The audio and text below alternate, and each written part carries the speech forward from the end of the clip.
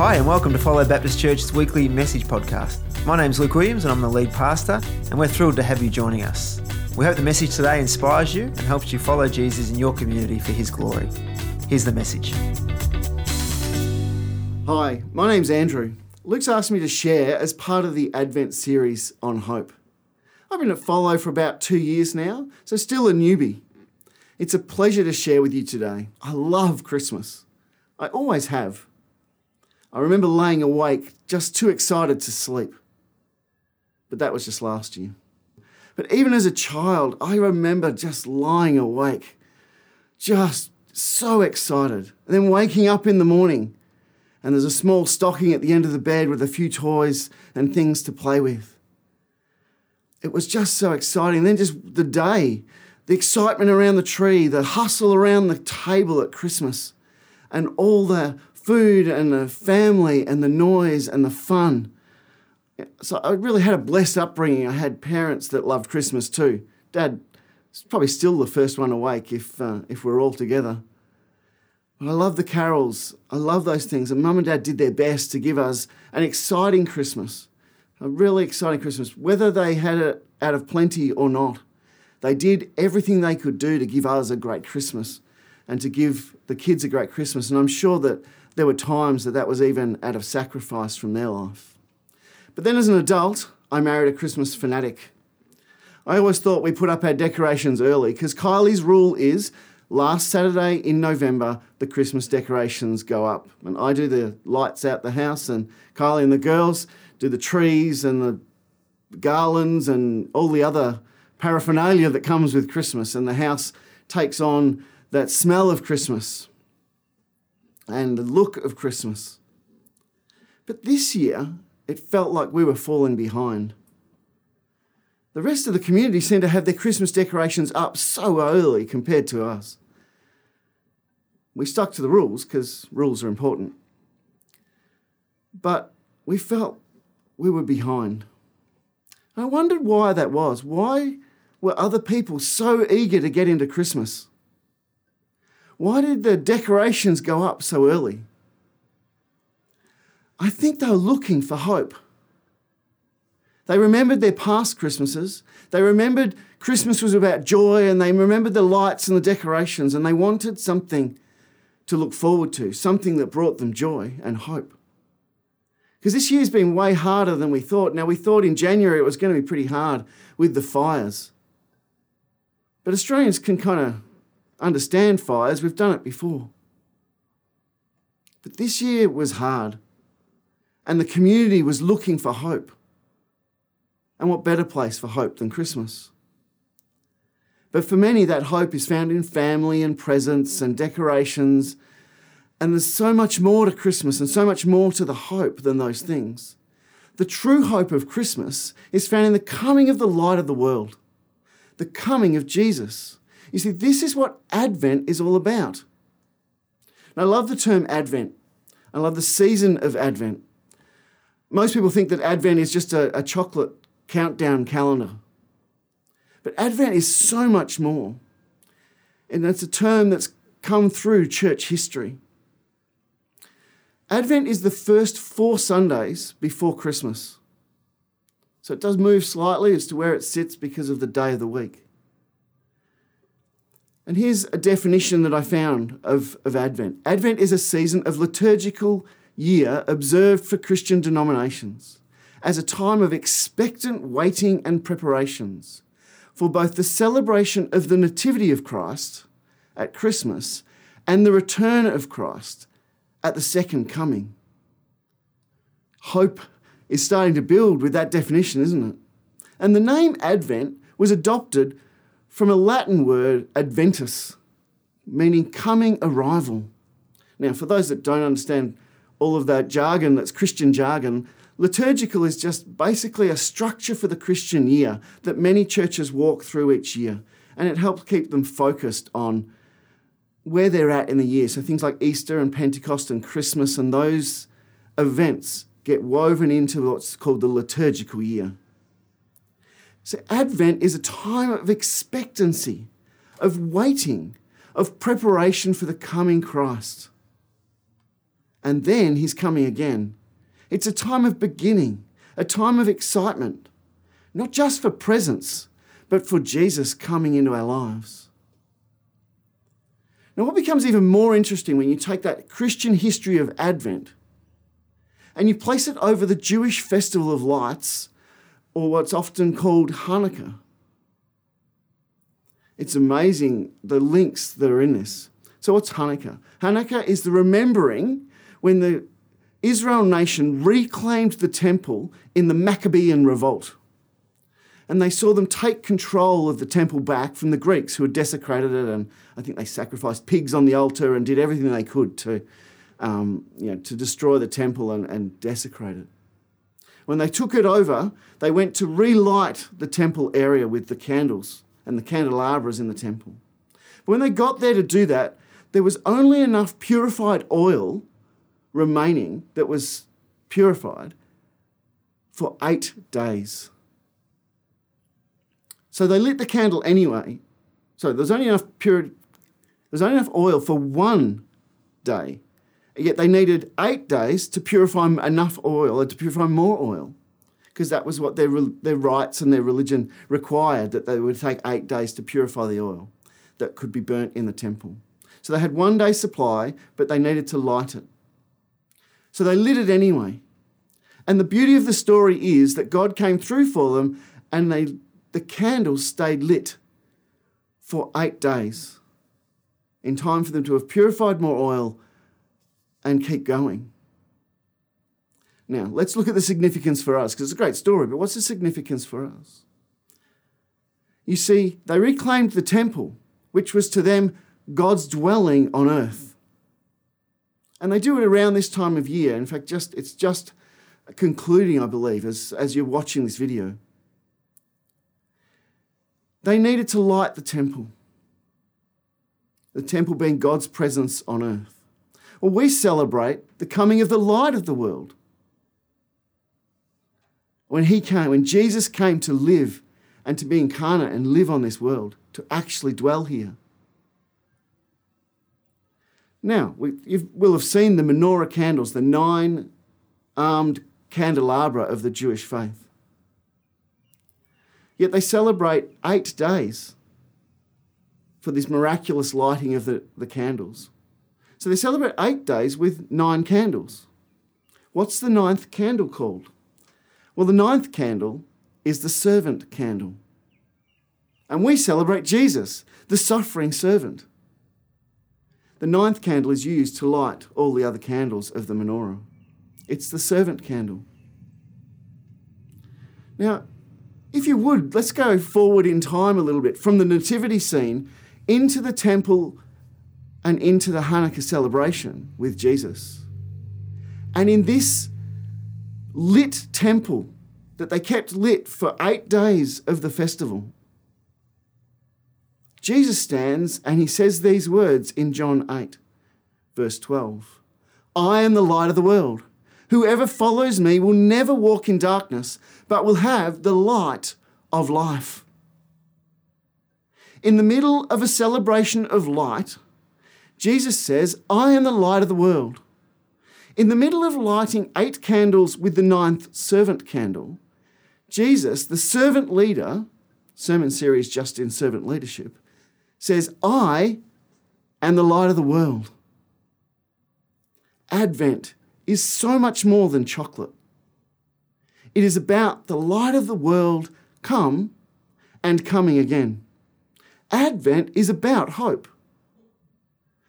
The lights, regardless of how people see them that they put all over their house, is about Jesus. It might be pretty. It might make us ooh and ah as we drive around the streets at night. But it is about the coming light of the world. And it's about hope, because Jesus is hope. And without hope, all we have is despair. But with the hope of Jesus, we have real hope, because he is the light of the world. So I'd like to look at the 2 of the central characters of the Christmas story, Mary and Joseph, and their hope. Let's see what we can learn about hope from them. I wonder what Mary hoped for as she went about her day. I doubt she was looking for an angel. I imagine she hoped that one day, just one day, they would live free of the Roman oppression. I imagine she had hopes for her wedding day and her future with Joseph. Most brides, that's all they're thinking about. But as she went about her day, an angel appeared to her. Now, I've never seen an angel, but just about every time in the Bible that an angel appears, the angel's first words are, "Do not fear." So it would be a fair bet to say that it took her by surprise. I'd like to read from the Message translation, just to give a different spin on what is a very familiar section of the Bible from Luke chapter 1, 28 and 31. Good morning. You're beautiful with God's beauty, beautiful inside and out. God be with you. She was thoroughly shaken, I bet she was, wondering what was behind a greeting like that. But the angel assured her, Mary, you have nothing to fear. God has a surprise for you. You'll become pregnant, give birth to a son, and call his name Jesus. Now, I don't know about you, but that is a message that would give me some serious concerns. And in that time, for a woman to receive a message like that, she would have feared for her life. Both from the retribution of Joseph, but just childbirth itself. But Mary had hope. The angel's words struck into Mary's heart and gave her hope. And he went on and he said, he will be great. He will be called the Son of the Highest. The Lord God will give him the throne of his father David, and he will rule Jacob's house forever. No end ever to his kingdom. Mary, given all of this information, having had her mind set at ease, then says to the angel, yes, I see it all now. I am the Lord's maid, ready to serve. Let it be with me, just as you say. Now, I think it's important to note, I don't think Mary fully understands all that we understand looking backwards. We have this great benefit of seeing what's gone before and seeing what happened at the end of Jesus' life. But for Mary, she probably believed this was the beginning of the end of the oppression of the Romans. Finally, their leadership and their governance would be overturned, and her son was going to be the catalyst of it. This pregnancy would come the reinstatement of the throne of David in Jerusalem. And she was right. David's throne was going to be reinstated. But little did she know, it was a far greater hope that had been given. It was at this very moment that the world changed for eternity. It was at this very moment of the conception within Mary that the history of the world hinges. There is only before this moment in Mary's life and after this moment in the history of the world, at this moment of conception, God became incarnate, embryonic but human. At this very moment, God comes to earth as a man. It is at this very minute of history that the hope was beginning to be fulfilled.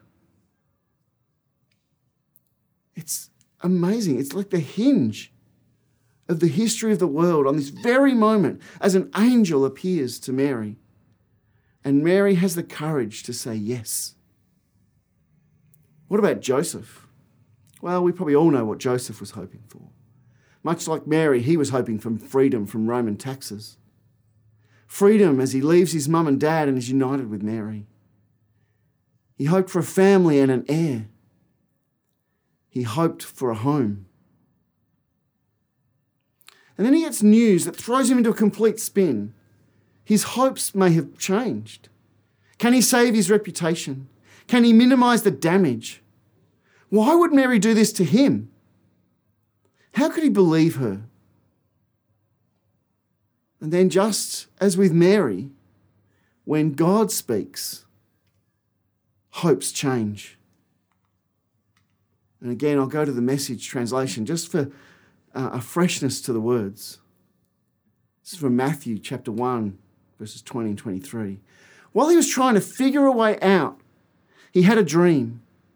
God's angel spoke in the dream. Joseph, son of David, don't hesitate to get married. Mary's pregnancy is spirit conceived. God's Holy Spirit has made her pregnant. She will bring a son to birth. And when she does, you, Joseph, will name him Jesus, God saves, because he will save his people from their sins. This would bring the prophet's embryonic sermon to full term. Watch for this. A virgin will get pregnant and bear a son, and they will name him Emmanuel, Hebrew for God with us. It's in the Christmas story that God comes. That hope for the world, the whole world comes. It is in the faith acceptance of the angel's words that Mary and Joseph put their hopes and dreams aside to pursue God's hope. But what is our hope? The wonder of Christmas is found in Jesus. Our hope is just the same as this first hope. Christmas can be the same for us as it was for Mary and Joseph. It's an opportunity to put aside our despair and fill it with God's hope. The plans we have can become so much more when we allow God into them. Our hope is in the come and coming Jesus. It is in the then, the now, and the to be. And like Joseph, it can seem unbelievable, but we hope in one who saved us. We hope in one who has saved all. Mary had to put aside her fear and fill it with hope. So we can look at a world that seems headed for destruction. We can have hope. When we fear all is lost, we can have hope. Because our hope is in God. Our hope is not in politicians. Our hope is not in a vaccine. Our hope is not in money or work. Our hope is in Jesus. It's in the midst of the hardest times that hope is clearly more contrast. And that's what we've seen in community as they pursue hope. Christmas seems to have taken a different level of feeling this year because people are looking for hope in the midst of what has been a dark and hard year. They have found hope in the Christmas story. And just as Mary carried the light of the world within her, we carry this light within us. Where we go, we take Jesus. Where we go, we take the influence of God into a dark and despairing world, looking for hope. What are your hopes? Are you prepared to let God into your dreams? Are you prepared to change your hope for God's hope? If you do, Jesus can change your world. Jesus can change the world. You see, we can enjoy Christmas. We can love the food and the turkey. We can love the ham. We can love the lights and the decorations and the gifts. We can enjoy giving and receiving of gifts. It is all great. But in the end, we must be like Joseph and Mary. And I think it's best summed up at the end of Matthew chapter 1. Then Joseph woke up. He did exactly what God's angel commanded him in the dream. Go and do likewise. Carry Jesus, the hope of the world, into Christmas, into your life. Would you pray with me? Creator God, You stepped from heaven to earth that very first Christmas. May we take your light into the world, taking hope into despair, light into darkness, assurance into fear. And may this Advent and this Christmas see our hopes replaced with your hopes and see the community come to know you. Amen. I wish you a Merry Christmas. May these next few days be joyous and may you have a wonderful celebration on Christmas Day. Thank you. Thanks for tuning in to Follow Online. To stay updated, go to follow.church. As the people of God, let's stay connected and follow the words of Jesus to love one another.